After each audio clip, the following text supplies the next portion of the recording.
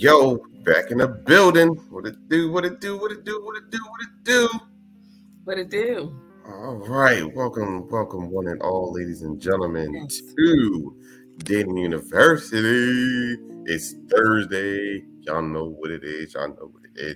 Thank y'all so much, man. Y'all have been doing so many big numbers on the podcast side, man. We love y'all so much. Please, we love you. Continue to watch. Please continue to listen. Please continue to share. And speaking of sharing, right now, you know what you need to do. Click the share button. I'm on it, Professor. Click the share button. Get your friends in here. Get your mama in here. Get your daddy in them in here. Get your baby daddy in here. Your baby mother in here. Get your cousins in them. Get everybody in here is what he's saying. Miss Jackson, all of them. Get everybody in here. Huh? Listen, oh my goodness, man. We are continuing.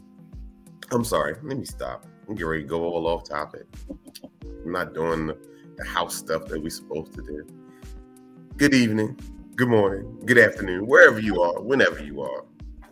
Welcome to Dating University. I'm your co-host, Professor Charles, along with my beautiful co-host, Professor Brittany. Yes, indeed, where we discuss the good, the bad, and the ugly of all things dating and relationships. Happy Thursday, everybody.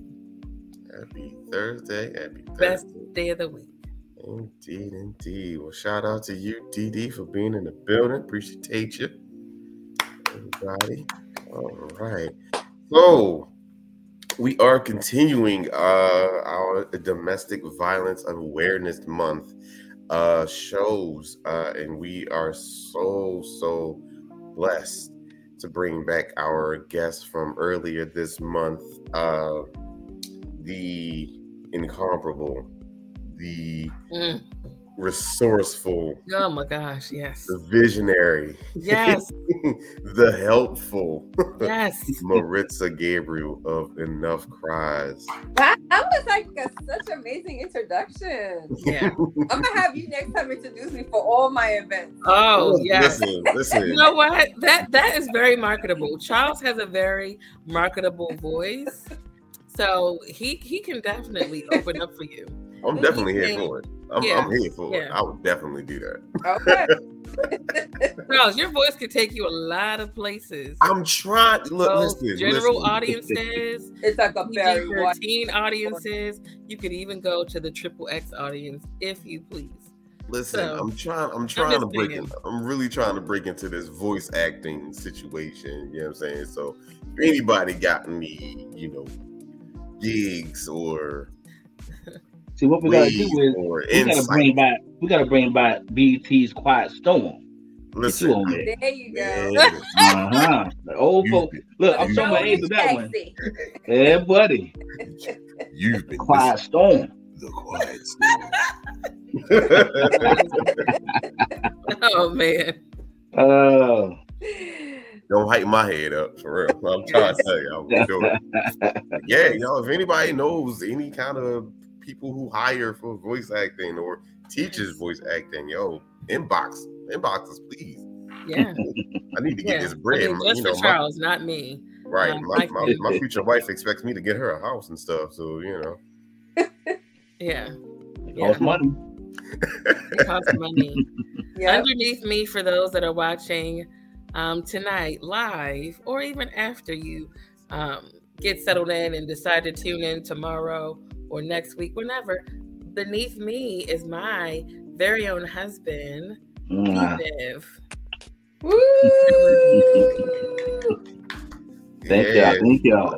Our definite honorary professor, you know what I'm saying? He's been on the show multiple times. Yes. So he is absolutely an alumni. Salute you, sir. He was on the first Man Cave show, you know. Oh man, yeah. Yes, and he's actually even hosted his own show right here on Dayton University.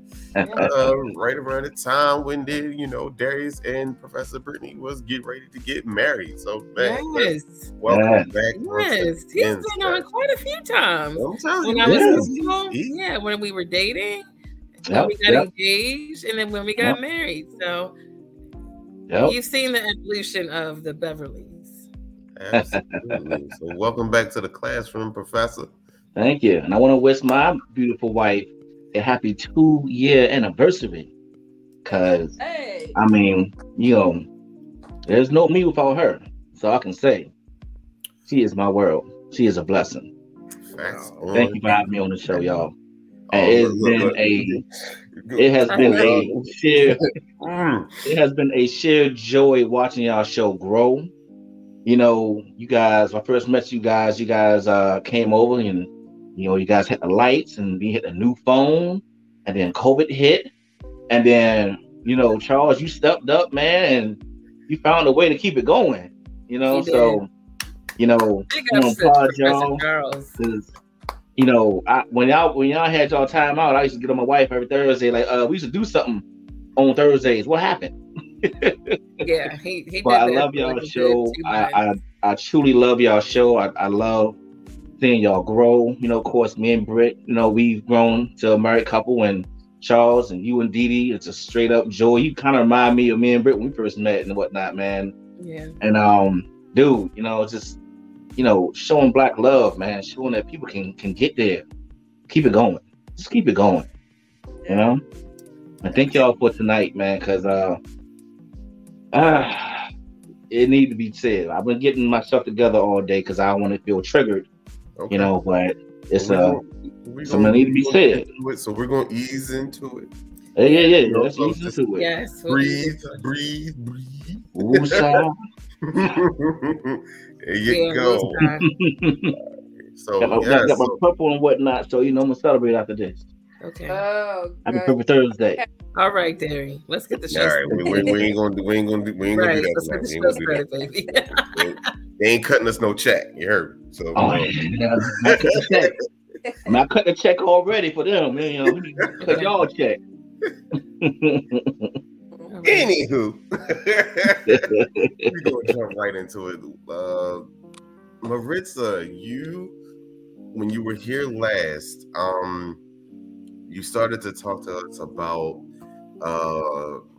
your story about domestic violence, your personal story with domestic violence, and what it led to where you are now with your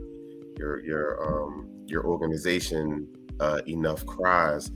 And when we ended the show, you were telling us that you had an event that was tied to your organization. So please give us all the details. Like, what happened? How did it go? Where was it up? Yeah, so that was my first event ever. I was super excited to do it, at the same time nervous, because I think a lot of people felt that having the event, it was going to be a depressing event, and it was just going to be based on graphic domestic violence. And I wanted to bring to the people that domestic violence doesn't have to be graphic. I wanted to put the awareness out there that there's different causes of domestic violence. It was not just physical. And I'm glad and I'm happy that I was able to deliver that message. We cried, we laughed, we took a break to eat, and I saw that everyone was comforting each other. So I really was happy with the outcome. It was hard work, but I'm happy with the outcome. I was able to deliver the message that I wanted to deliver and help people, give them knowledge. If they weren't in an abusive relationship, now they have knowledge. I was able to put the awareness out there that it could be your cousin, your mother, your uncle, sister, and you won't even know. And I let it be known that they may be sitting next to someone that is actually going through it. Wow. They won't even know. And it just, I can see in their faces, it clicked. Like, wow, I can actually be sitting by a survivor or someone that is going through something and not even know it. And that was the message that I wanted to deliver that day. And I think that I was able to deliver that. And that's amazing. Like, I'm so happy that you did that. I mean, because it's, you know, we often see the after effects and how hard it is, you know, for men and women who are going through domestic violence. We see, you know, the shelter, you know, kind of situation. We see the tears. We see, you know, the brokenness. We see, you know, the heartache of it. But for you to kind of not only bring it to light, but also bring some kind of positivity to it, to kind of let people know that you're not alone, and you know, have this event that is, you know, what's the word I'm looking for? That it just brings to light. I think it's so important to let people know that you don't necessarily have to be able to be gone through domestic violence to support anybody who's gone through domestic violence. Right. And like we had the discussion last time I was on, it was so important. And I was telling Brittany to listen, because sometimes it's like we don't want to be criticized. That's where we're embarrassed about, to express it to someone and hear what they have to say. So we keep it within ourselves. But it's such a relief to have someone that we can actually vent to and talk to, and not be criticized, or the question why, like, why did you stay? You know, why are you there? It's so important to just be able to listen. And that's with anything. Sometimes when we go through things, even Brittany, congratulations on 2 years of being married, but in a relationship, we have to learn to just zip and listen. And receive the message, opposed to always being offensive and just trying to defend ourselves, just to sit back and listen. Right. That's good. Maritza, can you talk about your emotions before your event, during your event, and then tell us how you felt after the event? So again, preparing for the event, I didn't want it to be a depressing event. I wanted to be a resourceful event. So I contacted a lot of people within my county. I contacted the Prince William County Police, the chief of police, the deputy. Well, actually, it was the sergeant. That there was a incident here that took place in Woodbridge, and he was the one that responded to that 911 call, and he lost his partner to that 111 call. The guy has shot and instantly killed his partner. Wow. So I wanted him to speak on that opposite side of the door, as a law enforcement. I wanted to get the right people to speak at the event, again, because it was a message that I wanted to bring, an awareness. I didn't want it to be a depressing event. But through it all, I was constantly praying. I'm like, God, you know, just anoint the event, that the information that we need is given and people are able to receive it. And throughout the event, you kind of learn how to read people. You know who has been abused and who hasn't, because certain words may trigger them, and you feel their you can see their body language. So even though half of the people I didn't know, I stood in the front where the podium was, in a corner, just to observe everybody, just to look. And I can see, that's why I said, you may be sitting next to someone that's going through something, because there were certain words that were being said, and you can see how their body language is moving, their face expression. Okay, she's been through something. We finally got our break. I went directly to those people. I'm like, are you okay? You know, are you able to? She's like, well, I have to step out. And I'm like, well, I'm glad you're back, you know, because we're here to support each other. And I was able after the event to get numbers so I can keep in touch with them and say, you know, I'm here for you. You know, if you need resources, please reach out. Let me know. I'm always here to listen, or, you know, let's go out to lunch. So I gained new friends at the event. And again, a lot of information was given out. Food banks also was given information for that was given out. Vouchers were given out for beddings, for, you know, if they need beddings or whatever. It just turned out really amazing, and I thank God for that, because that's what I was aiming for, a resourceful event. And that's what they got. They left with resources and pamphlets, and they left with good information that I wish I had when I was going through what I was going through. And that's what I wanted to bring. That's awesome. That is so important. That's awesome, man. I'm proud of you. Like, without question, for you to put all of that on by yourself. Right. I know that was a daunting task in and of itself. And then you had to get up there, and then you still had to pour even more of yourself into others who, you know, hopefully they walked away with some, you know, powerful message, and they're working towards either getting out of their situation or even more energized to help someone else in their situation. Right. Yeah. Yeah. Because, you know, thinking back, Charles, when we had the sexual assault forum, that was meant to be super informative, and it was meant to really shed light on what exactly is sexual assault. Because, you know, people think that it's just black and white when there are so many other layers to it. And I remember in planning for it, you know, going to meet with the people at Turnaround and just setting up the date, then having to postpone the date, and just in my mind being like, oh my gosh, I hope people come. And, you know, just a lot of buzz around it. And then, Maritza, we have the event, and it's just me and Charles and Darian. Right.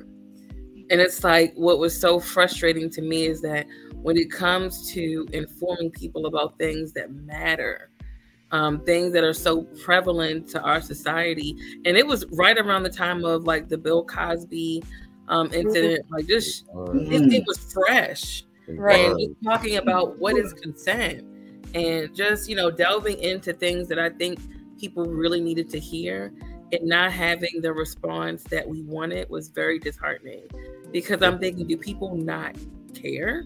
Do people not want to know? Do people don't care? It's like for my event, that was my concern. I was like, oh God, like everybody was texting me, well, this is going to be so depressing. This is going to be so, you know, and I'm like, it's a resource event. Exactly. And I don't, you know, one text was like, I don't hit women. Okay. But you don't know if your sister is being hit. You don't know if your auntie's being hit. You don't know the emotional abuse of it. You can be living with a family member that may be going through it and you're not aware, but at least you'll have the information. Exactly. And I think that's what a lot of people don't get. To have the information is knowledge, because you never know who may be going through something, and you have that knowledge. Yeah. And domestic violence is so layered. Like your friend that sent you a text, I don't hit women. It's more than just physical. Right. You could be emotionally abusing somebody and you don't even know it. You could be the source of terror for someone and you don't even know it.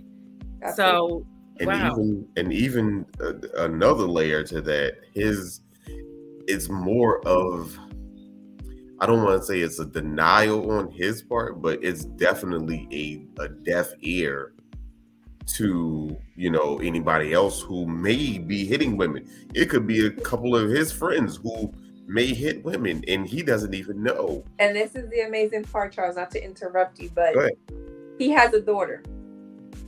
He attended my event.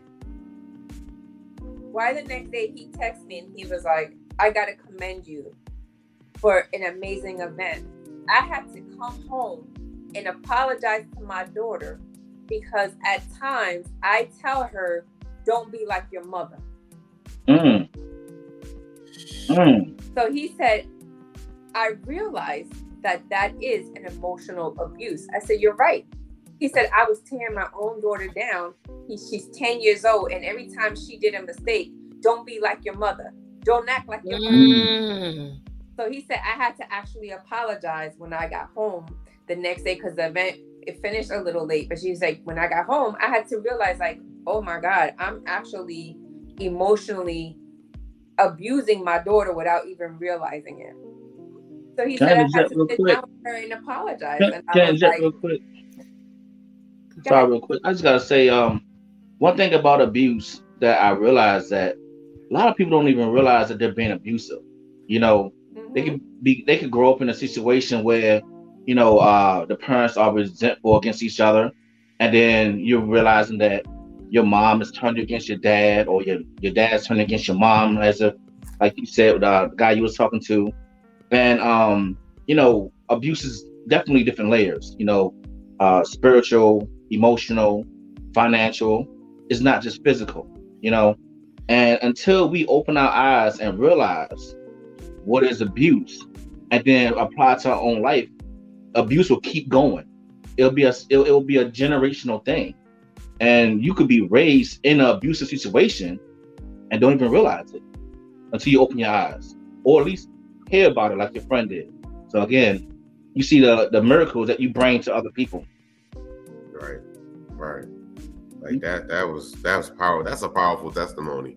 You know, for that person to, you know, be in denial of his own, you know, like, you know, in just thinking two-dimensional with his thought process, and then you open his mind up to a third and fourth dimension.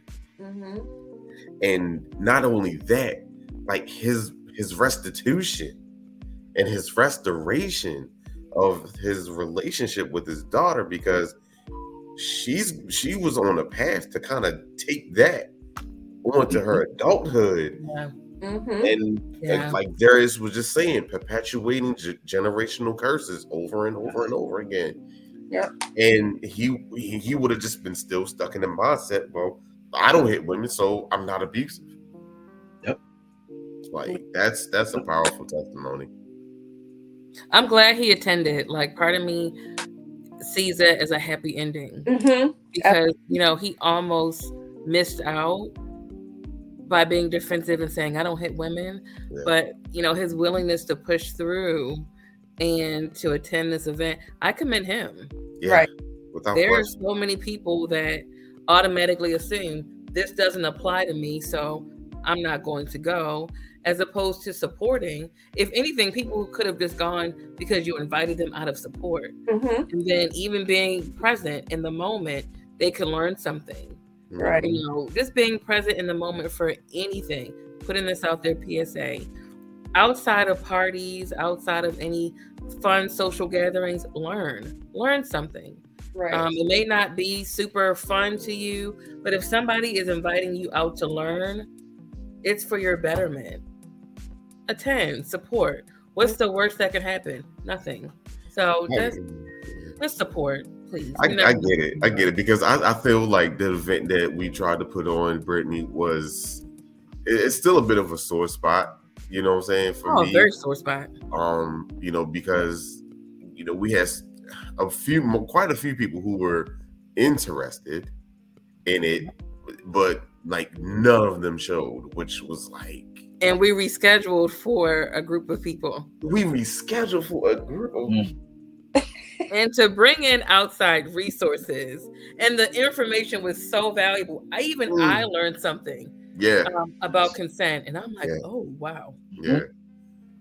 Wow. So it just goes to show kind of like where our mindset is. It's like we have this fake outrage about situations. We're quick to post something or, you know, chime in via social media, you know what I'm saying? And you'd be like, you know, they're quick to say, I'm here for you. You know what I'm saying? But that here for you is empty and soulless. You know what I'm saying? So you never know what blessings or what information or what wisdom that you're going to get from certain situations, like your event, Maritza. Like, I think that was just, I am just in awe. Like, I'm sad that I couldn't go. I know. Hey, we have next year. Yeah, I'm there. We would love to partner with you. Yes, we are there. We would love to partner with you. Definitely. But I'm here because I want to hear somebody's story. Yes. And you guys, before we even get into the story, this is my own husband. Let's get into the meat and potatoes. I don't even know this story in full detail, which shows when it comes to domestic violence, there's a face to it. It's assumed that it is a man physically hitting a woman. That's the stigma. That's the stereotype of that's all that domestic violence is. Yeah. And then stereotype, yes. But guess what? There comes a time when you can have domestic violence with a woman against a man. Men can be victims of domestic violence as well. And so this evening, we're going to hear a story from my husband. This is my first time hearing it as well.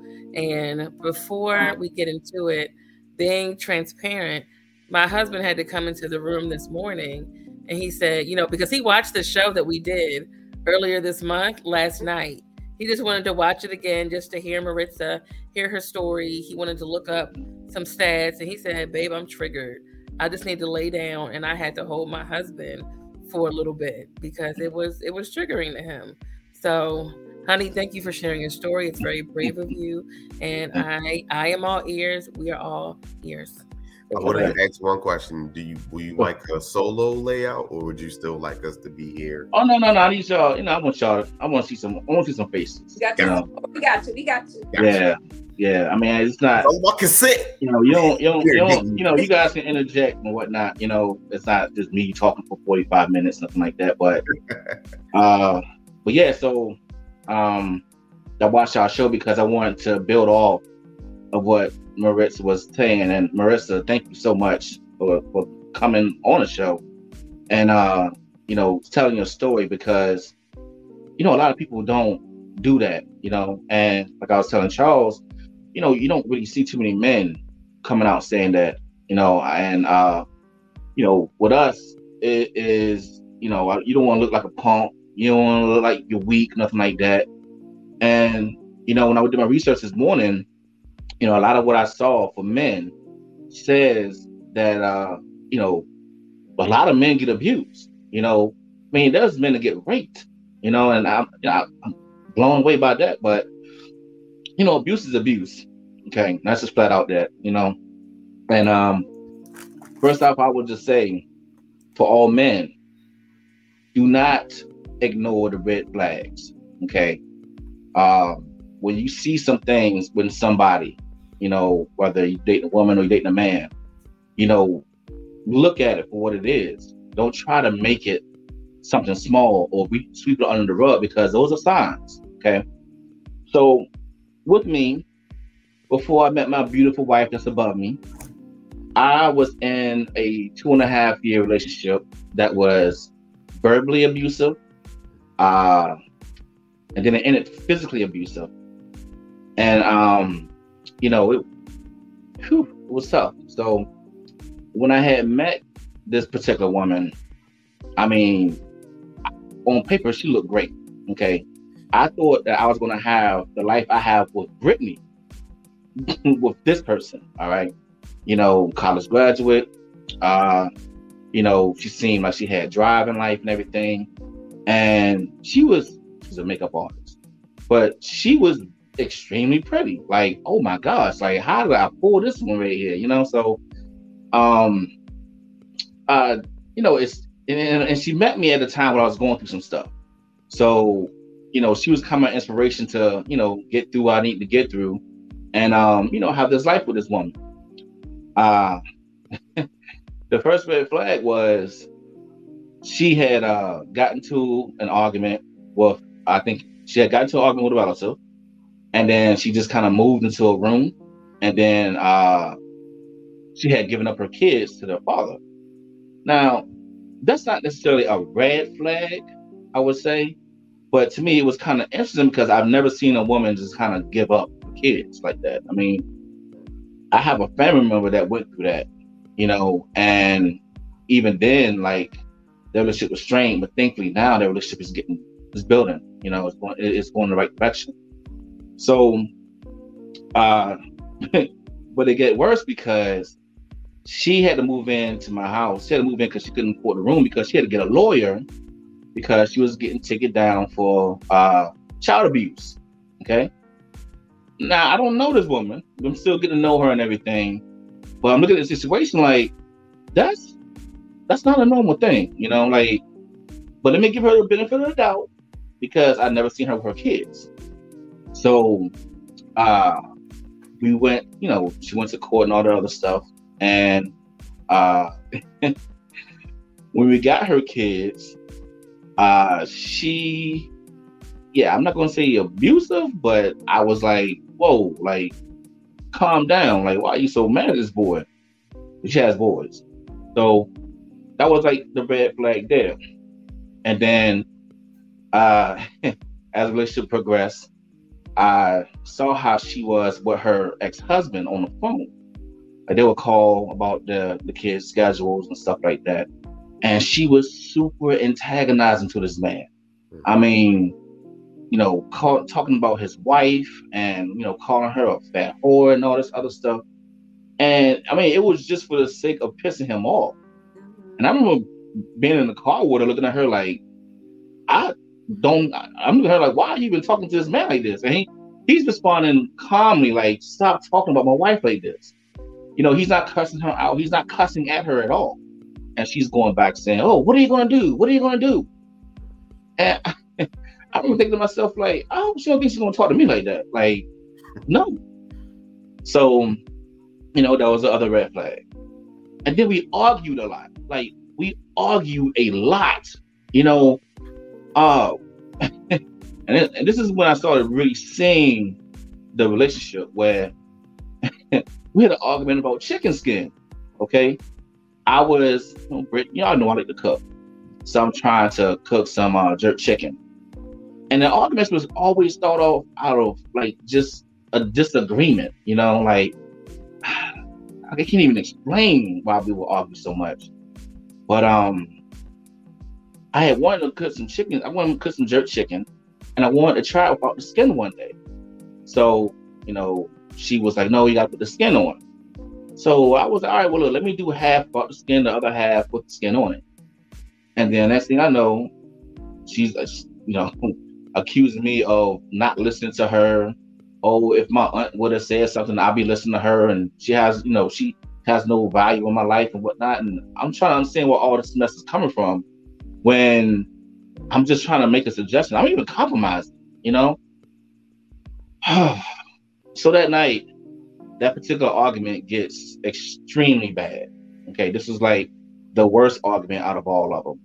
And I remember putting on my jacket and, saying, I gotta go. A lot of times I would leave the house so I can cool off. So I took her to leave the house. And she was staying with you, right? Yeah, she was staying with me. She was living in my apartment. So the background of the situation was I was the main one paying the bills, and she had a problem going to work. So she even got fired towards the end of our relationship. But anyway, so this particular night, I put my jacket on, and I'm heading out to leave the apartment. She barricades the door. Like, she stands in front of the door and continues to yell at me. So, a man only has so much he can deal with, all right? And I have to, flat out say, I don't understand why some women who is with the man that they know is not going to hit him try to push his buttons to the point where he wants to hit her, all right? Mm-hmm. So I'm from down south, all right? I'm from a family that don't play that, okay? If I put my hands on Brittany, my family will fuck me up. Like, my family will mess me up, all right? So they don't play that at all. And my family love Brittany. So I don't even want to tell them we have an argument because they'll be on her side.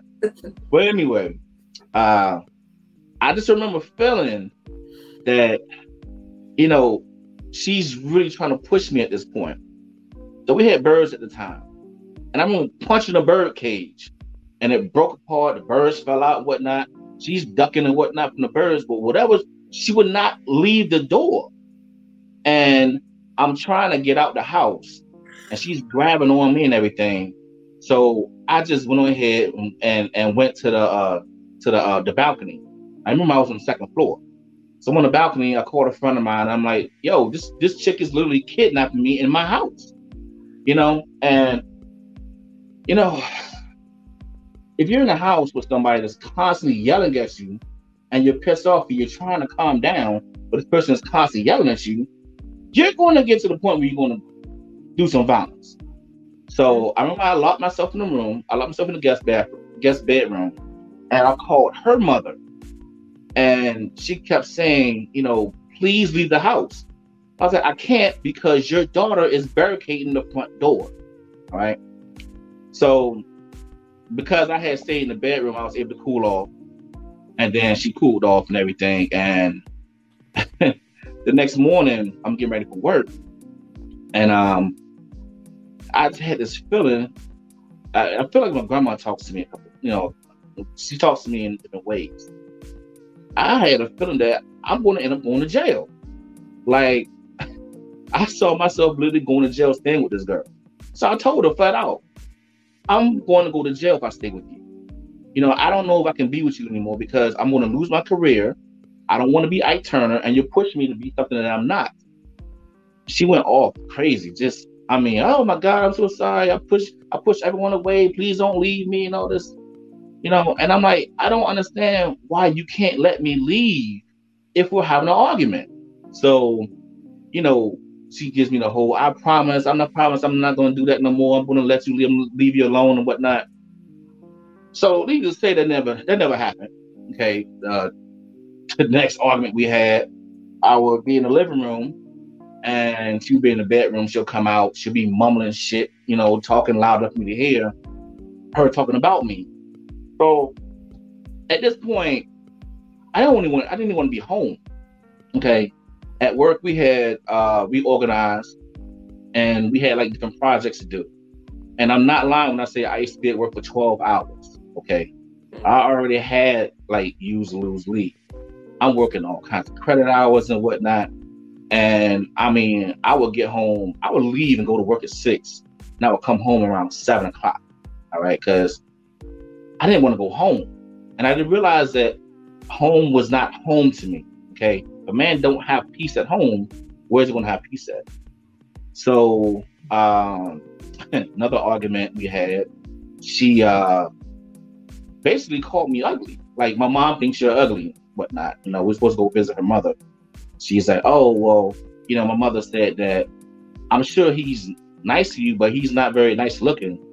So of course that triggers me. Like, okay, well, I'm thinking, fuck your mother. I don't need to go see her. So I had stayed over my cousin's house that night, slept on his couch, pulled my phone up, and canceled my airplane tickets to her house that Christmas.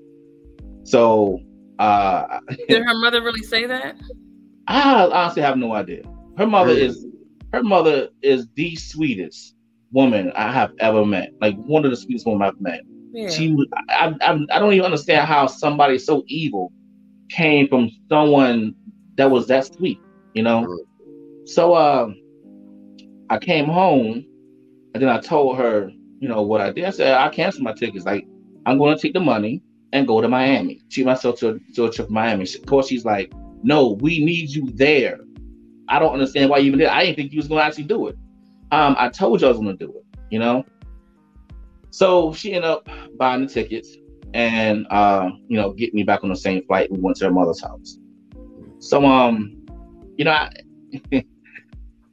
it's so many arguments that we had. I can't even go through them all of them. But can you speak to the physical abuse, Derry? So at the end of the relationship, I remember this day like it was yesterday. I had went to church. Okay. Came home. Now, she didn't go to church with me. She never went to church with me, which was another red flag. I came home and looking at getting a different car. So I was going through a DUI at the time. I had to blow and go in my car. Like, I got tired of blow and go. I'm frustrated, okay, because I got to deal with this. And I dealt with it, financially, and, doing everything I was supposed to have done. So, of course, she's like, no, you can't buy another car. You got to use the car that you have to blow and go. And I'm like, look, I'm going to just go see about it, whatever. And next thing I know, it's a whole nother argument. Like, we're arguing. Like, I don't understand why we're arguing again. So she starts throwing stuff at me. Okay. Next thing I know, like, she's throwing clothes at me and hit me in my face. And next thing I know, pow, my lip is busted. Okay. Like, she threw something at my face and busted my lip. All I see, and at this point, I see blood come out my mouth. All right. I go to the bathroom and I'm spitting out blood in the sink. And she's by, of course, I close the bathroom door. She's on the other side of the bathroom door screaming, oh my God, I'm so sorry. And I was like, that's what my grandma told me, leave the house. Just leave the house, all right? So I walked past her, went and threw some clothes on, grabbed my keys and left the house, all right? I took a picture of my face. I still got the picture of my lip and whatnot. I remember calling her mother and telling her mother what she did. And of course, her mom was like, please, Darius, leave the house. So I left the house. As I already left, I was in the car. So I'm going to go see, I went to see my homeboy house, whatever, right? And of course, he's like, what the fuck happened to you? I'm like, this crazy chick just busted my lip. And then I just started bawling, man. Like, I could not stop crying, man, because I realized I was in a situation that I don't know how to get out of. This person went from being my world to being my nightmare. Okay. And going back to the show that you guys did 2 weeks ago, when you was talking about women leaving, women can pack their stuff up and leave the house. But what if it's your house? Like, I can't leave. Like, this is my place. I have to live here, Right. And I remember telling my boy, like, I don't know what to do. I don't know what to do at this point, And then she had called me and asked me if I called the police on her. And I said no, which I still regret. I'm not gonna lie to you. I was about to ask that. I don't know if I was really about to ask that. That is the one thing I regret, because people don't learn unless consequences come. All right. Yeah. Mm-hmm. So she said, did you call the police? I said no. She said, are you sure? Because they're outside our window right now. And I remember just saying no and just hanging up. And again, so she was more concerned about getting police involvement than if you're okay. Exactly. Right. Yes. Mm-hmm. Got it. So after about another hour or two, I'm just driving around Baltimore, whatever. I come back to the house and I go in the bedroom. I think she was in the kitchen, whatever. So she comes into the bedroom and just nonchalantly tossed me a rag with some ice in it. Like, oh, this is for your lip. And walks out the damn room. And I'm just thinking to myself, like, you don't realize, like, you just physically abused me. So anyway, that night we went to sleep and I woke up at 2 a.m, grabbed my laptop and left. I went to my mother's house in Virginia and I stayed there. This is around 4th of July. So I spent on 4th of July there. I sent her no message. I said nothing to her. I didn't wake her. I literally quietly fucking left. Because I kept saying to her, I said, one day you're going to wake up and I'm not there. So I made sure that I left. So of course, when I get to my mother's house, everyone is like freaking out. Because my mother don't know what I was going through. She don't realize that her son was in an abusive relationship. Mm-hmm. Okay. So of course, so my mom you never told family, you never told friends while you were going through this 2.5-year relationship. Wow. I kept it to myself, and she tried to drive wedges through everybody in my life, between my mom and myself, my family, my friends, you know. And again, abuse is abuse. Abusive people want to control you, want to control who you're around. They want to isolate you. And if this is an abusive person that has no friends, she don't want you to have any friends either. Okay. So I'm gonna jump back a little bit. We went to a couples therapist. Okay, couples therapy one time. And the therapist that we used literally did not like her. Like, we would bring up situations that we was going through, that she put me through, and she had literally no answer for it. For example, one night, she was tired. I think she was she used to work about a good, hour and a half from here. So she was tired. Of course, I'm like, this is a Friday night. I'm like, go ahead and get some sleep, okay? And I call my boys, and I'm out with my friend. Now, Britt know how I am with my friends. Charles, you know how, I ain't know you at the time, but you know how we get together, all right? We gonna have a good time, and I'm gonna get home to my lady. So I'm getting frantic phone calls after hours told me leaving. She's getting mad because I'm out with my friend. Yeah, Now, mind you, she's supposed to be asleep. Like, you're tired, get some sleep. All right. So she's like, I couldn't sleep because you wasn't home. Take your ass to Airbnb and leave me alone. Right. Wait a minute. Am I supposed to stay in a house because you don't want to go anywhere? Hell no. So, anyway, when I brought it to, of course, we bring it to the therapist, she has no answers. So the therapist is like, okay, so why did you do that? What was the purpose of you doing it? And she's like, well, I was just scared something's going to happen to him. But I've been living in Baltimore since 94. Oh, sorry, since 92. I can't handle myself. Anyway, Charles, Charles, you know how it feels as a man. You've been working all week. Okay, you come home and they were home. Sometimes you want to break. You want to kick back with your boys, have a cigar, have a beer. Let me be me for a minute. Sorry, you don't have any friends. I can't control that. It got nothing to do with me, baby. Right. but before I left, the deal was you get some sleep and relax, and I'm going to come home and we'll spend the rest of the weekend together. So yeah, she tried to put wedges between me and everybody. Like I did not feel like a free man at all, and when the relationship started deteriorating, it got so bad where I was looking at her like, why am I with you? Like, I can't get with you. Like, all the women in Baltimore, I get with this abusive woman here.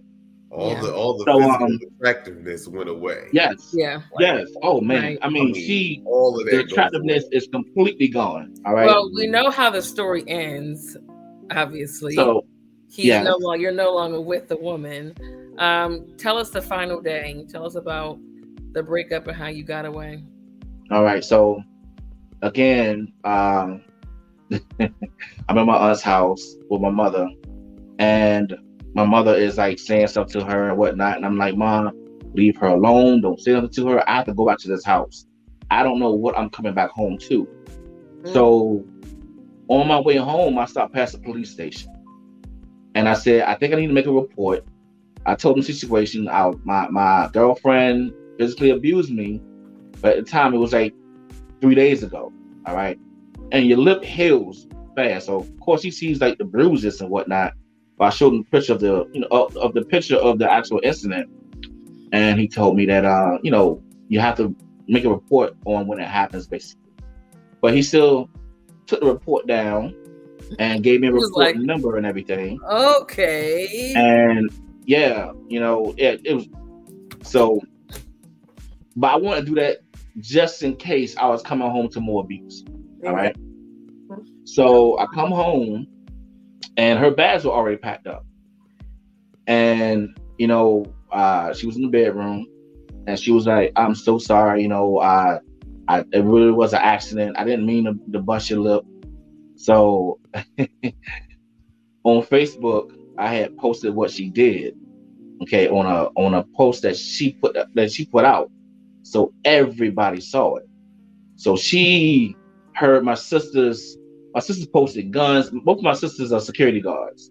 They posted guns. Yes, sir. I mean, females on my side was like, "Let me see this chick, okay? Like it's over, you know." So, I actually kind of regret doing that because it vilified her, but it showed everyone who she was. Okay, like this is who she was, and this is what she does to people. So, when I get home. And she's apologizing and whatnot. She's like, well, I'm going to go ahead and go. I said, okay. So we had a plan to get her squad is coming. Back You to better her, go. take her back to her mama's house in Georgia. All right. So he took her back to her mother's house. Wait, time out. In Time spite out. of Yes. all that? You did what? Yes. And you drove her to Georgia? This part I was Yes. like, So I took off work. I took off work and whatnot, and she had rented a U-Haul truck. I remember it was raining that day. It's like, and she had called some movers, whatever, to grab her bags, and I helped her took her the bedroom set she had apart, and took my mattress off that bitch. So the U-Haul truck is packed and everything, and she's frantically crying, saying, "Oh my God, it's just freaking me out because when I first came to Maryland, it was raining, and now I'm going back and it's raining. And I'm driving by myself and whatnot." And I said, "You know what? I'll ride with you. I'll drive with you." And of course, we take the long drive to Georgia where her in her hours, bro. That's 10 hours, bro, with your abuser. So how did you get back? So her mom bought me tickets to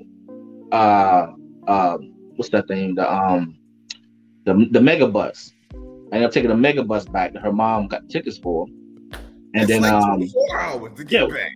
Yeah, it took a while. I mean that's the least the mom could do. But I mean, in Darius' defense, I'm thinking like, how can I'm getting my abuser out of my house. Yes. Oh, happy day. I will do what is necessary. Because the last thing I need is for her to be frantic, crying, saying, "I can't drive in the rain. I'm going to stay." No, we're getting you out of here. So if you're scared to drive in the rain, guess what? I will help you. You are going to your mama's house. So I get it. I get it. In situations, it wasn't as drastic as yours, but when you want somebody out of your space, you will do whatever it takes. Right. Yes, you will. Oh, okay. So I remember I came home.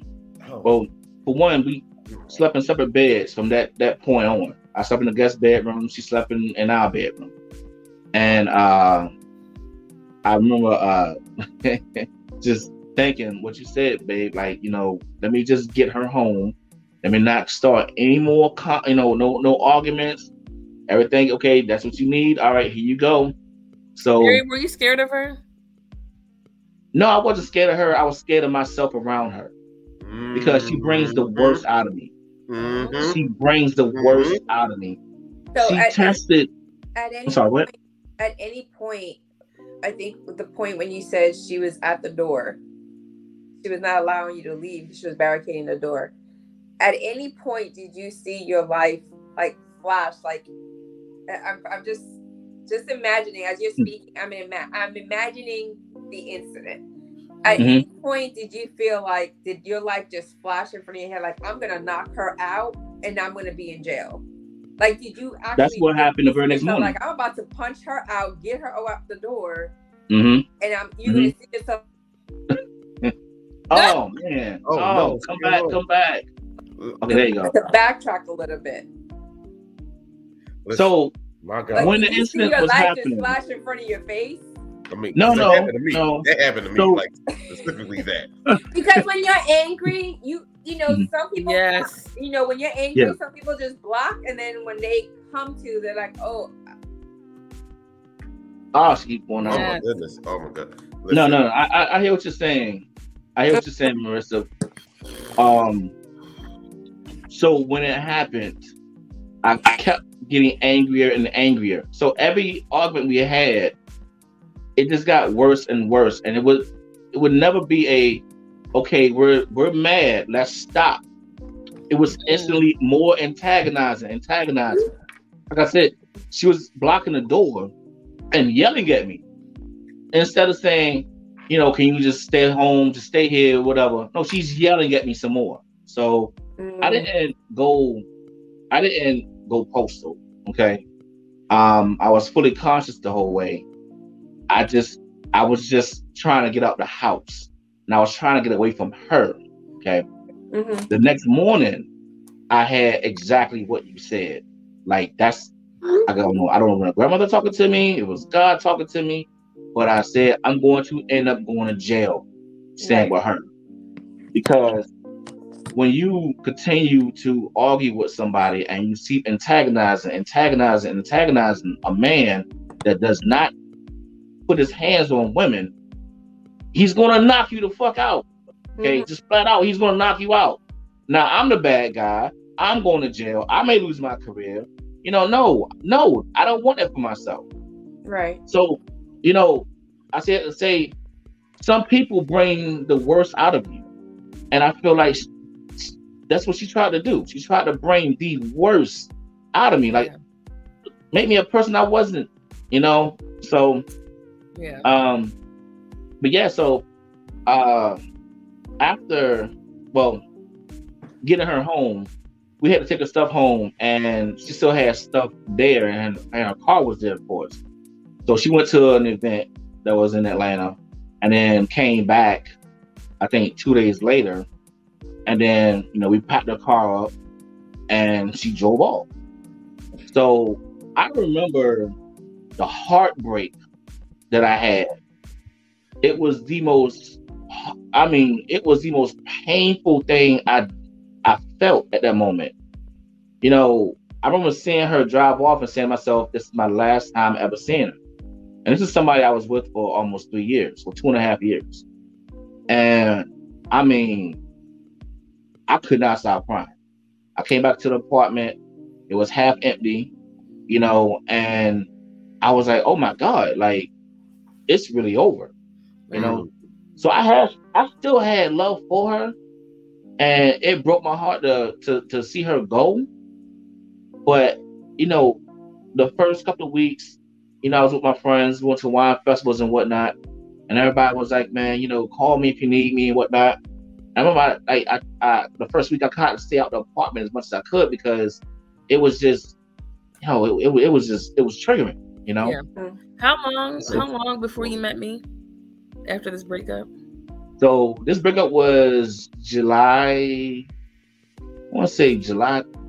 10th, maybe. And we met in October. So one of the things I did after the breakup was I changed my prayer. I asked God to get me ready for my wife. Amen. Stop praying for a wife. I said, God, get me ready for my wife. Amen. What I went through had to have been a lesson. That had to have been a lesson to get me ready for my wife. It was a lesson for sure. But Derry, honestly, I don't think you were ready when you met me. No, I wasn't. Okay. I was still scarred, and bringing baggage. So I'm going to get into the other side, the bridge called Brittany. Okay. So when me and Britt met, I was talking to a mutual friend. I was talking to a friend. So condense it, bro. We're running short on time, bro. Condense it. What's the one now? Condense it. We're running short on time. Oh, I'm sorry. I want to give a friend of mine. Talking to a friend of mine that was friends with my ex at the time, and I remember telling her that I had met Brittany and whatnot, and she's a great girl, but I don't know if I'm ready for a relationship.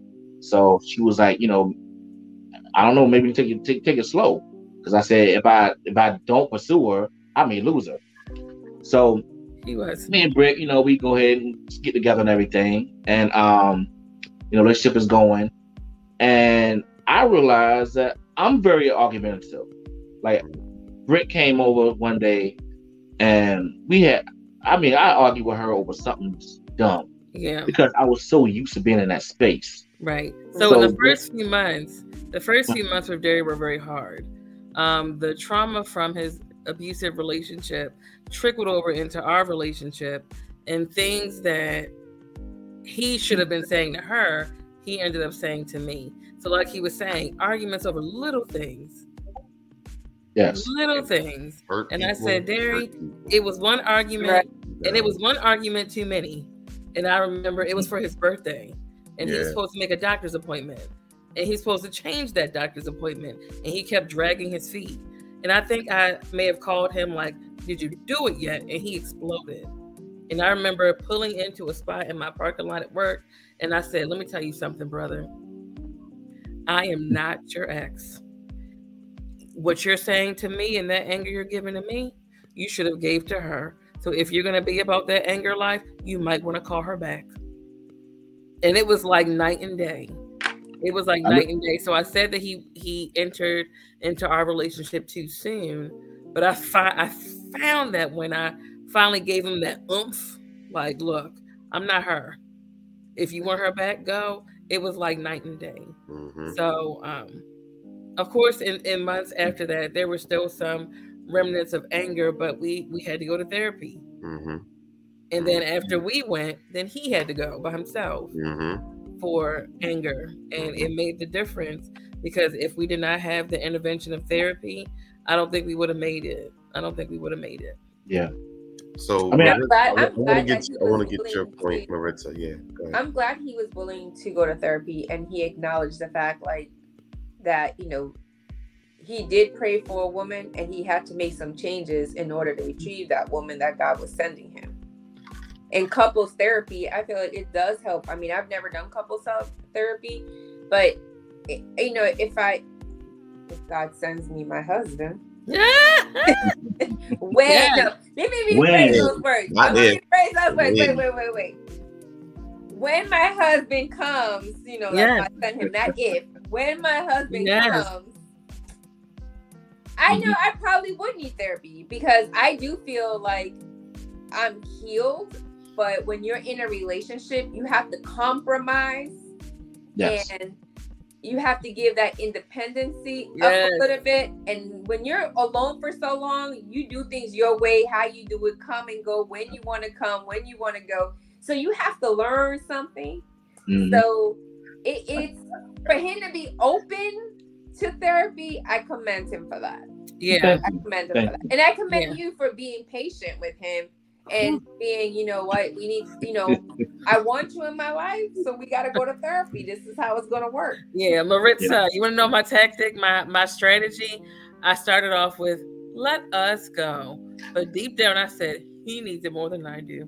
But if this is the only way, I really felt like that was the only way I was going to get him to go if I made it a we statement. But I've already been to therapy with the relationship, kind of like how ours was going. Right. He was argumentative. My ex had so many issues from his past relationship, hopping into a new one way too soon.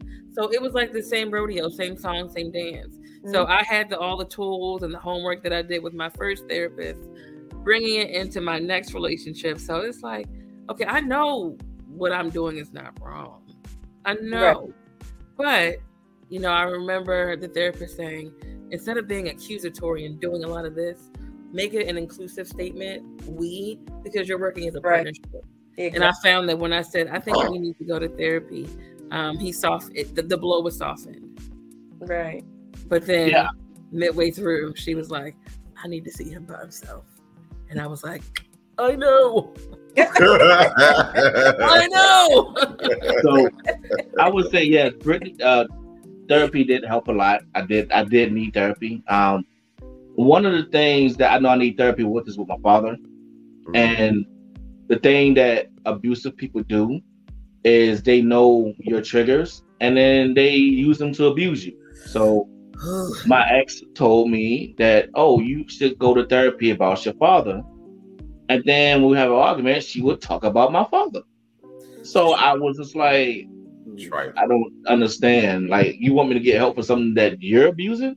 But what were the comments that she said about your father during the argument? Oh, man, so that's why your father's dead. He died of HIV and, now her father's dead too. But I'm not going to go there. Like, right, exactly. Why would you talk about anyone's father? Again, if I go back about the things that I went through, if I go into full detail, we will be here all night. Okay, and I know, Charles, we gotta be respectful of time, so I condense everything.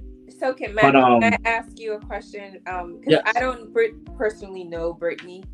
It's the second time seeing her. She gives out good vibes. I mean, yes. I love her vibe and her energy. I love yours. So, in your own words, from your past experience and being in a marriage now that you're in your second year anniversary, what do you see that you did right in making her your wife? Like, what was the qualities that she had that you knew she's the one? Brittany is very feminine. Your past relationships, because you said you based it on look. You said your ex, she was pretty, she had this, she had that. So Brittany's beautiful. Yes. But besides the look, what did she have that was you knew, like, she's the one? Brittany is genuine.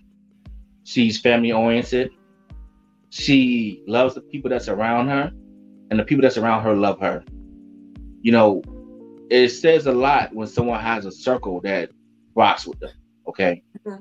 And Brittany, sometimes she thinks I'm the social butterfly, but she's a social butterfly, And when we met, we had lunch together that day. I remember when I first saw her, my eyes, I was like, oh, she's beautiful. And I'm like, oh, she's very short. And we had one of the best conversations, So, at that time I was dating for about 3 months, and I got ghosted by one girl, met one girl that was for pay-for play, and I was like, oh my God, what is that? Pay-for play is pay-for play. Yeah, we had y'all need to go back and rewatch that episode. Yeah. Last season. That was a good show too. I mean, woo. But anyway, so I said, and I kept meeting younger girls for some reason. Like, I was 39 at the time, and I was meeting girls like 25 and 27 and whatnot. So Brittany was in her 30s, so she was the only one in her 30s I met. But I remember sitting there talking, and she was just a breath of fresh air. I didn't have to force conversation out of her. I didn't feel like, oh, I'm going out to eat with this girl that just want to just get a free meal, nothing like that. And we talked about a lot of intimate things on our first date. So you knew you wanted to marry me on the first date?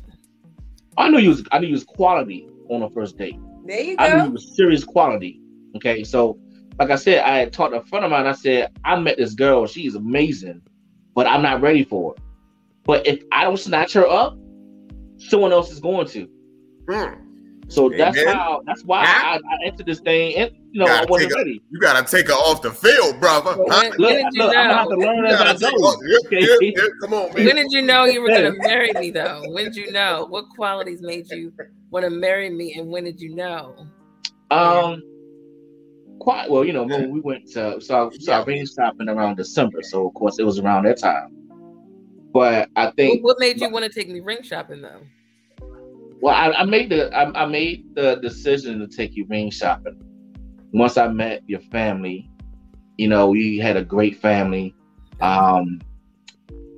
You loved me through a lot, and my life changed. Okay, my life did a 180 when I met Brittany.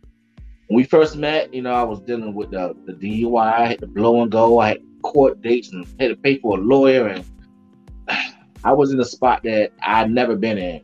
Okay. And then once Brittany entered my life, I mean, when I say my life just skyrocketed. I mean, and not necessarily saying material stuff. It's just the peace that I had, the love that I had, the support that I had in a woman.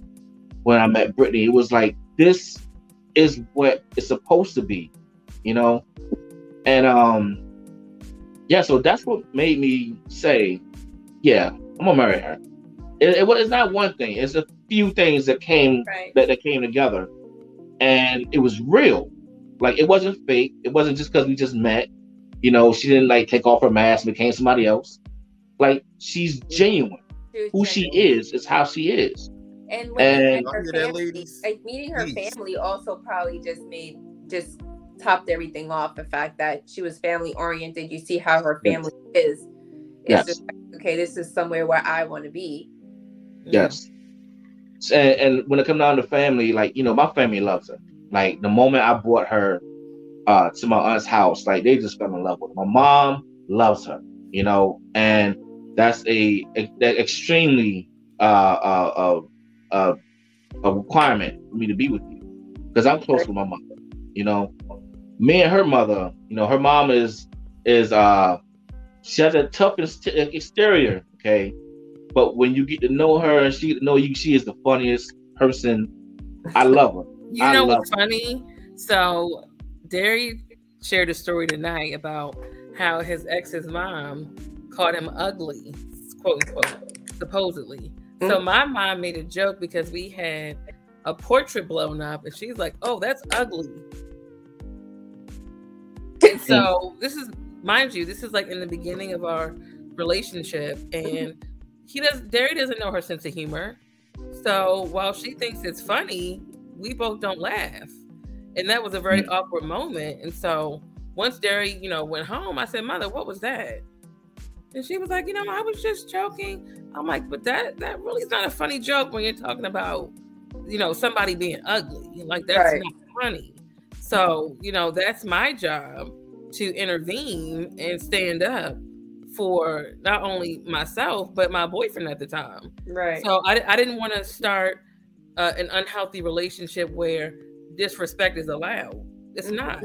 Right. And the same thing would have happened if Derry made a joke towards my mom that could have been seen as offensive. Like, respect goes both ways. And I'm not good on disrespect. You're not going to disrespect my spouse, and you're not going to disrespect my mother. So that's something that I nipped in the bud. Like, physical abuse, emotional abuse, verbal abuse, no abuse is tolerated in this house and with who I love. So it's just, interesting that you said that about your ex's mom, and that for my mom to say the same thing, but there's a different outcome. Yeah. So, your therapist helps a lot, but what I want to honestly say is most of the therapy I've had is being with Brittany. She's taught me that everything's not a fight. She taught me that you can love somebody and disagree with them. And I realized that I surrounded myself with love in a place that was triggering. I remember I came home with the cats, okay, and my cousin had a litter of cats, and I came home with 2 cats, and I put them in the bathroom, and then I couldn't wait to get Britt. My cousin was like, "You getting these 2 cats because of your girlfriend, huh?" I said, "Yeah, basically." So I went and got Brittany, pulled her to the house, and said, "I got a surprise for you." And I went in the bathroom and grabbed one of the cats. I can't remember which one I grabbed first. I grabbed one of them and brought it to her. She's like, "Oh my God." And they were kittens. They were only a month, and that was only like a month and a few weeks. So they were really, really small. They hold them like this. So she grabs one, she holds it. "Oh my God." And I said, "Hold up. I got one more." So I went, grabbed the other one and whatnot. And then we took a picture with them and everything. And our cats are so loving. Okay, they are just loving. So Britt took a lot of pictures of me with them as kittens, and I have a few pictures of them like laying on me, both of them are in my arms and stuff. So, I realized that after that abuse, years of abuse, I surrounded myself with love, in that same space. In the same space. And I never realized until today. I keep forgetting that she lived there before I got there. Yes. Yes. I never felt remnants of her when I would go over there. Because, there are some people that won't live in a house that the spouse moved out. I never felt that way. It was like she never existed. There was no trace of her. I think the only time I may have felt like, oh, someone lived here is when we were moving into the house and we were cleaning out some things from the apartment, and I saw some of her mail, and I'm like, yeah. Mm-hmm. So Maritza, with hearing Darius's story, how common is his story? Is it uncommon, or how does that correlate to other men who may have gone through something similar, and what Are there resources out there to help them to get the help that they need? And I know that's a lot of questions, but I'm so it's not, there is no difference between the information I provided last time and like the 24/7 hotline number to domestic violence. It's the same number. It's just the fact that it's harder for men to come out and speak on it. Like, I commend him for even going to the police station. I'm sure that they're probably looking at him like, okay, we'll do a police report, but like, did you really come in that she, is not taken as serious as if I would have gone in with a busted lip. Exactly. Even if it was 3 days later, I'm sure they would have done something more than to just take a police report. It's not common for a man to walk in and say, she busted my lip. And the fact that he had proof, because it did probably heal, in 3 times in a 3-day period. So he had the actual picture, but it's not going to be taken as serious as if I was to go in with a busted lip. Exactly. And again, that's a matter of fixing the system, because that's just how the system is, unfortunately. Mm-hmm. But it's just the same resources that women have, the men have them. It may not be as many locations as the safe havens that I was speaking about last time. Mm-hmm. It's not as many for men. But I think that comes because most men don't speak out about it. Speak about it. Exactly. We think that it makes us look weak. It makes us look like a punk and whatnot. And, when you're in a situation that's in your household that you cannot escape, like, you need help. Right. And when I was at my friend's house and I started crying, that's when I realized what I was in. Like, I realized that, oh my God, I'm in a abusive relationship with somebody that lives in my place. In your place. Yeah. Yeah. So that's heavy. That is heavy. Yeah. Marissa, were there men at your event besides the one that you heard about? There were and I think they all came out with the same message as to the emotional abuse that they put women through. Because again, it's that you say domestic violence, people think physical, but it's not physical. Clearly, you were in a emotional, mental. So you would, you had the other layers of domestic violence. You were mentally abused. You were emotionally abused. And like you said, you took it to, you knew you wasn't ready for another relationship, but you didn't want to miss out on a good woman. So now she had to deal with the emotional and mental abuse that you was bringing in without realizing that your effect was affecting her. What you've been through, your trauma was affecting her, and it was becoming a trauma for her. Right. So pain will continue, but you guys basically stopped it, went for counseling, and individually counseling individually to better yourself, which you broke that cycle. So you have a better understanding. So when you guys,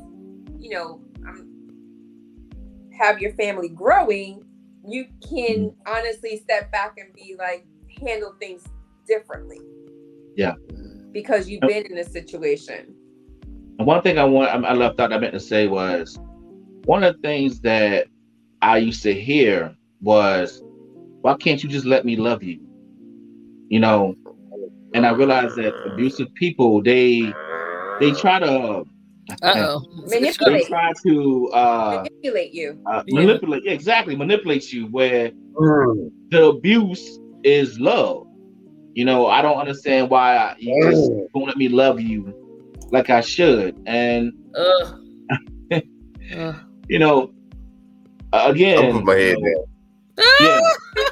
Charles, you know what? Do we have time for you to tell your story? No. Charles, like he needs his own story. Next segment. We may have to extend Domestic Violence Awareness Month, and next week we're gonna have our very own co-host on the show. Charles may need a bed, a couch to lay on, and I need a couch. Do you see how much it affects people? Like how domestic violence affects the layers of it? Like when you start talking about it, you're like, man, I probably was emotionally abused. I probably was mentally abused. Yes. Yes. You know, abuse is abuse, but abuse has so many different layers. Exactly. And then, you know, it don't matter if it's coming from a man or a woman. The abuse is still the same. Exactly. You know? So, you know, I say for men to step up and tell your story. Because me and Britt went to a wine festival, and I know a girl that was in like a group that she was in. And I asked her, I said, hey, you know, do you talk to my ex? She was like, nah, like she fell off the face of the earth. And she said, well, I saw the whole thing with your pictures and whatnot. She's like, I didn't realize she was an abuser.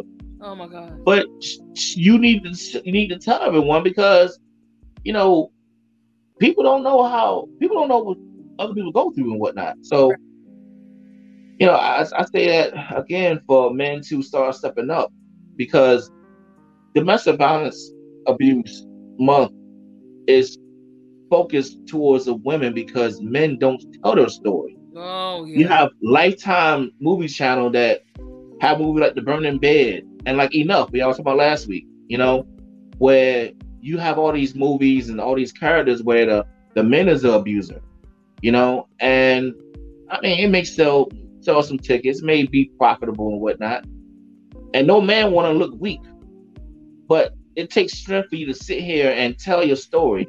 It takes strength to sit here and be vulnerable and being truthful about the situation you're in. I regret not calling the police on her, because she could turn around and do the same thing to another man, and the abuse is real. The outcome on me way different. Yeah. Yes. You know, and now he's going to jail for doing something to her, and she was the antagonist. Exactly. Right. You know, where it needs Courtney Taylor. It needs to ass need to stay in jail. I'm sorry. I feel away. It needs to be corrected, you know. Like the same thing we say about mental health. All right, you know, since COVID, everyone's been talking about mental health and how important it is. You know, it's important for everyone to get everything off their mind.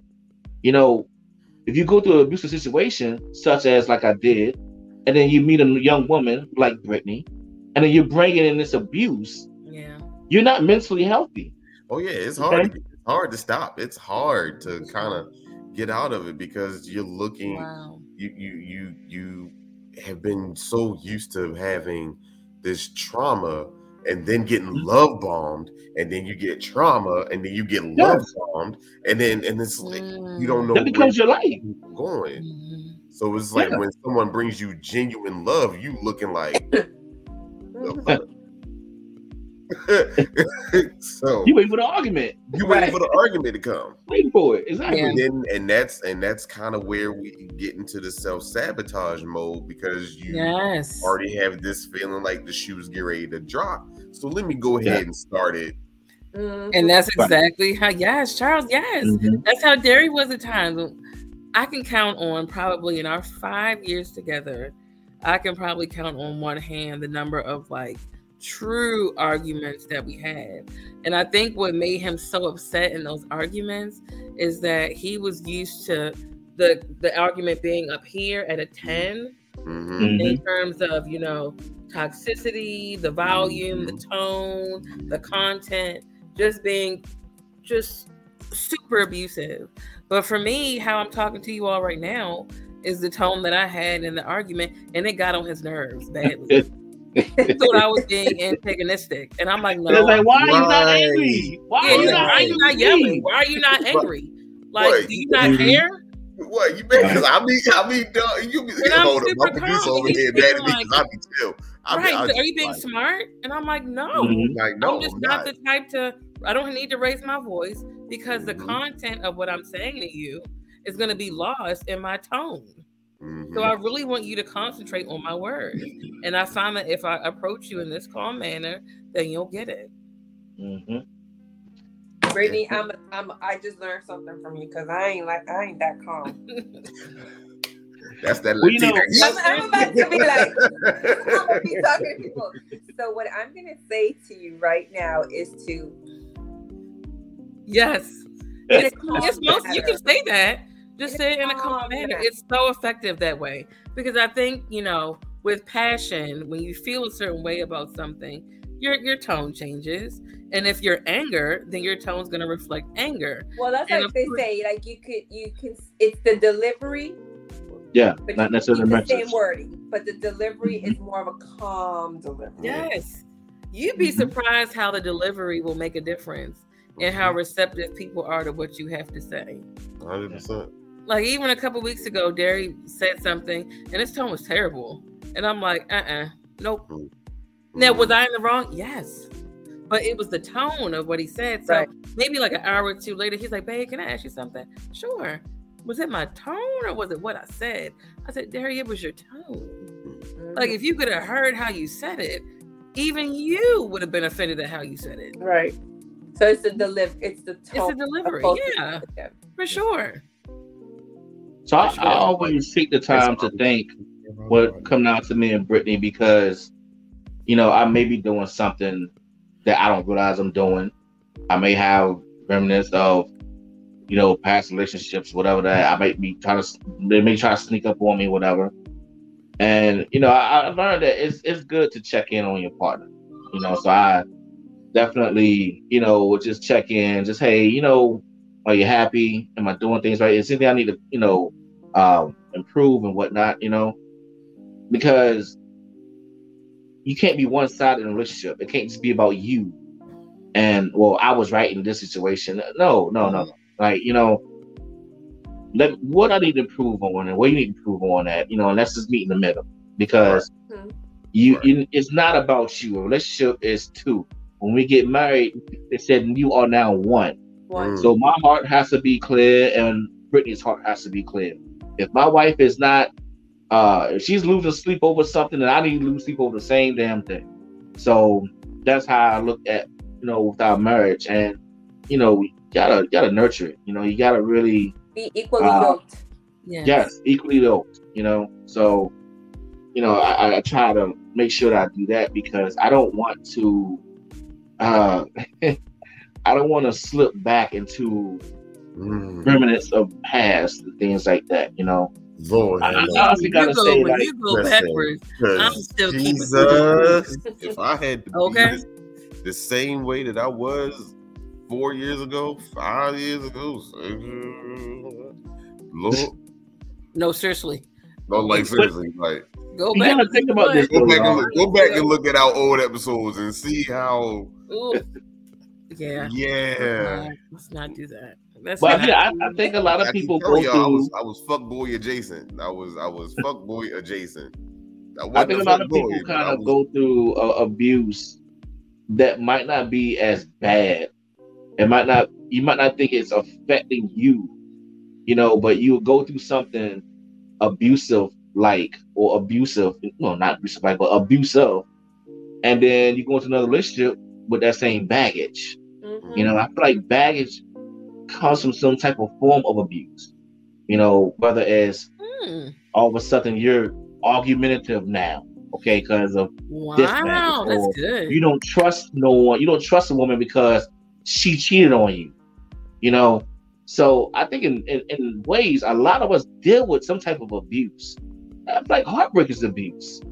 Like you get traumatized, and then all of a sudden you're not right in the mind, and you can't function because now your world is upside down.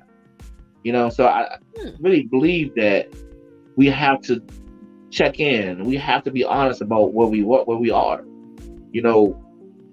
Some people are in denial, like you said.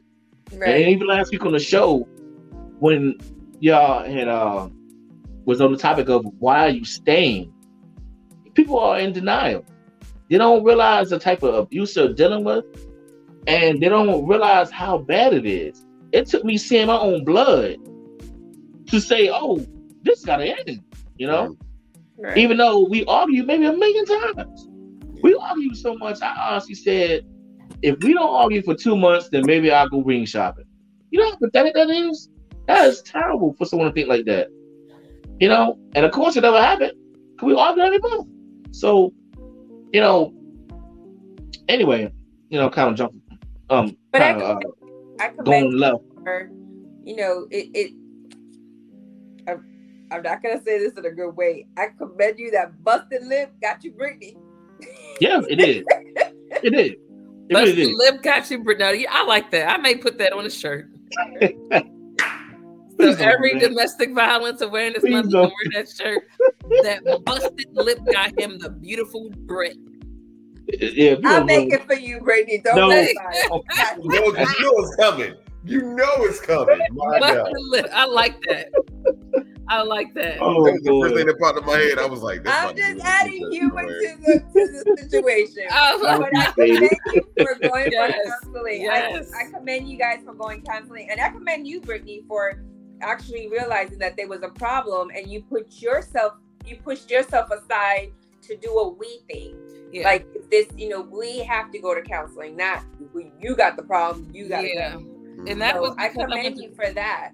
Yeah, and that was going to therapy prior to him in a different relationship. Had I not gone to therapy the first go around with that toxic relationship, I would have jumped ship.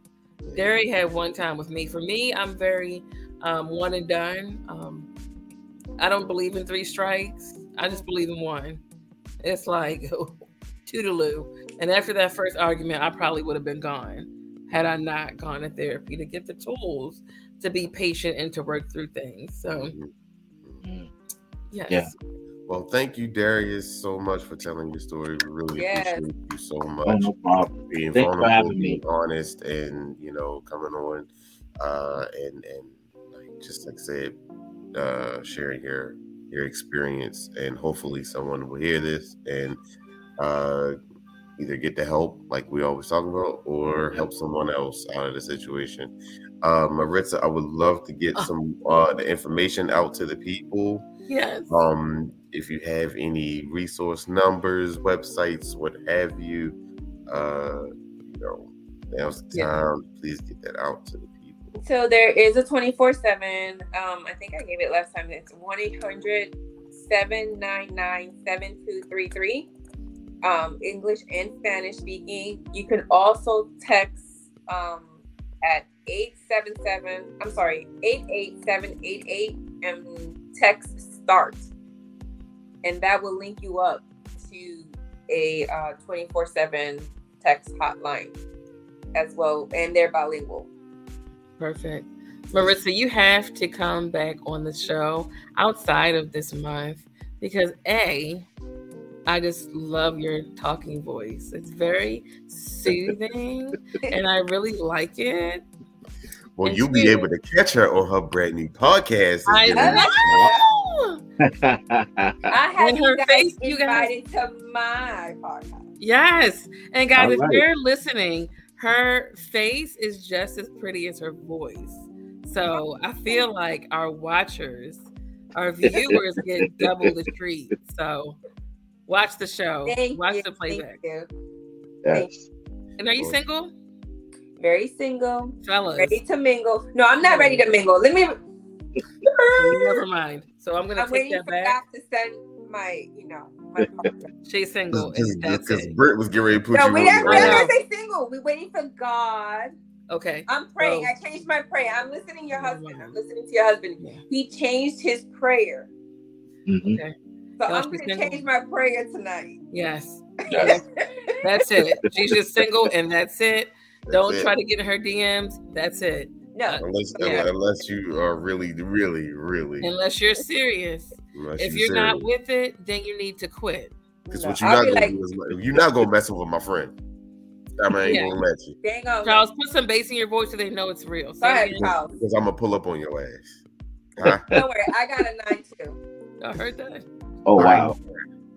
Wow. My wife is the biggest matchmaker. I will guarantee. I mean, she almost every show She's trying to hook somebody up. I love that about it, though. I can't took up trouble because he's taken. So right. I gotta bring It was an every week thing with me. Yep. Man. If yeah, you want a man, to the point I was like throwing you out there. I'm like, if you want a man that opens doors for you, if you want a man that's genuine, I did find creative ways to put him out there.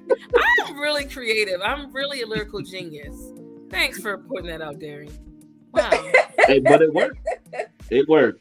Thanks, Somebody Darren. said, I'm snatching that brother up. It comes deep. I know that. Right, boy. Well, thank y'all one and all. I know. Y'all are probably my two favorite co-hosts. I must put that out there. Anthony, your job is over. Thanks. Real fast, y'all. Real fast. So I didn't do a whole lot of research, but the research I found this morning, some websites for men to go to that's been abused is one called Mankind Interactive, and it gives you domestic abuse information for both, but it's geared towards men. And the second one is a website called Help Guide, and it's basically geared towards men. So it starts off with help for men who are being abused.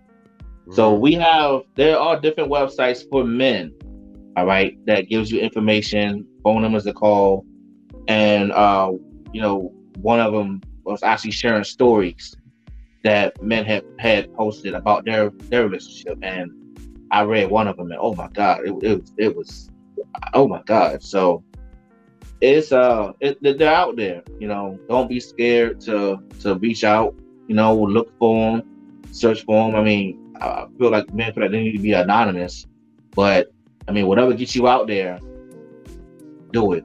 Okay, so what I'm gonna need my two visiting professors to do is send all of those links and phone numbers to our DMs. We're gonna create a post and we're gonna put that on our pages, all of our pages actually. And we're gonna get somebody the help that they need. So we appreciate y'all so much. Y'all have been listening and watching Dating University here on Facebook, YouTube, Spotify, Anchor, everywhere. We love y'all so much. Thank y'all for rocking with us. We'll be back next week with a bomb ass topic, and that's it. Love y'all. Good night. Love you guys. Love you both. Thank you so much again. Thank you for having me.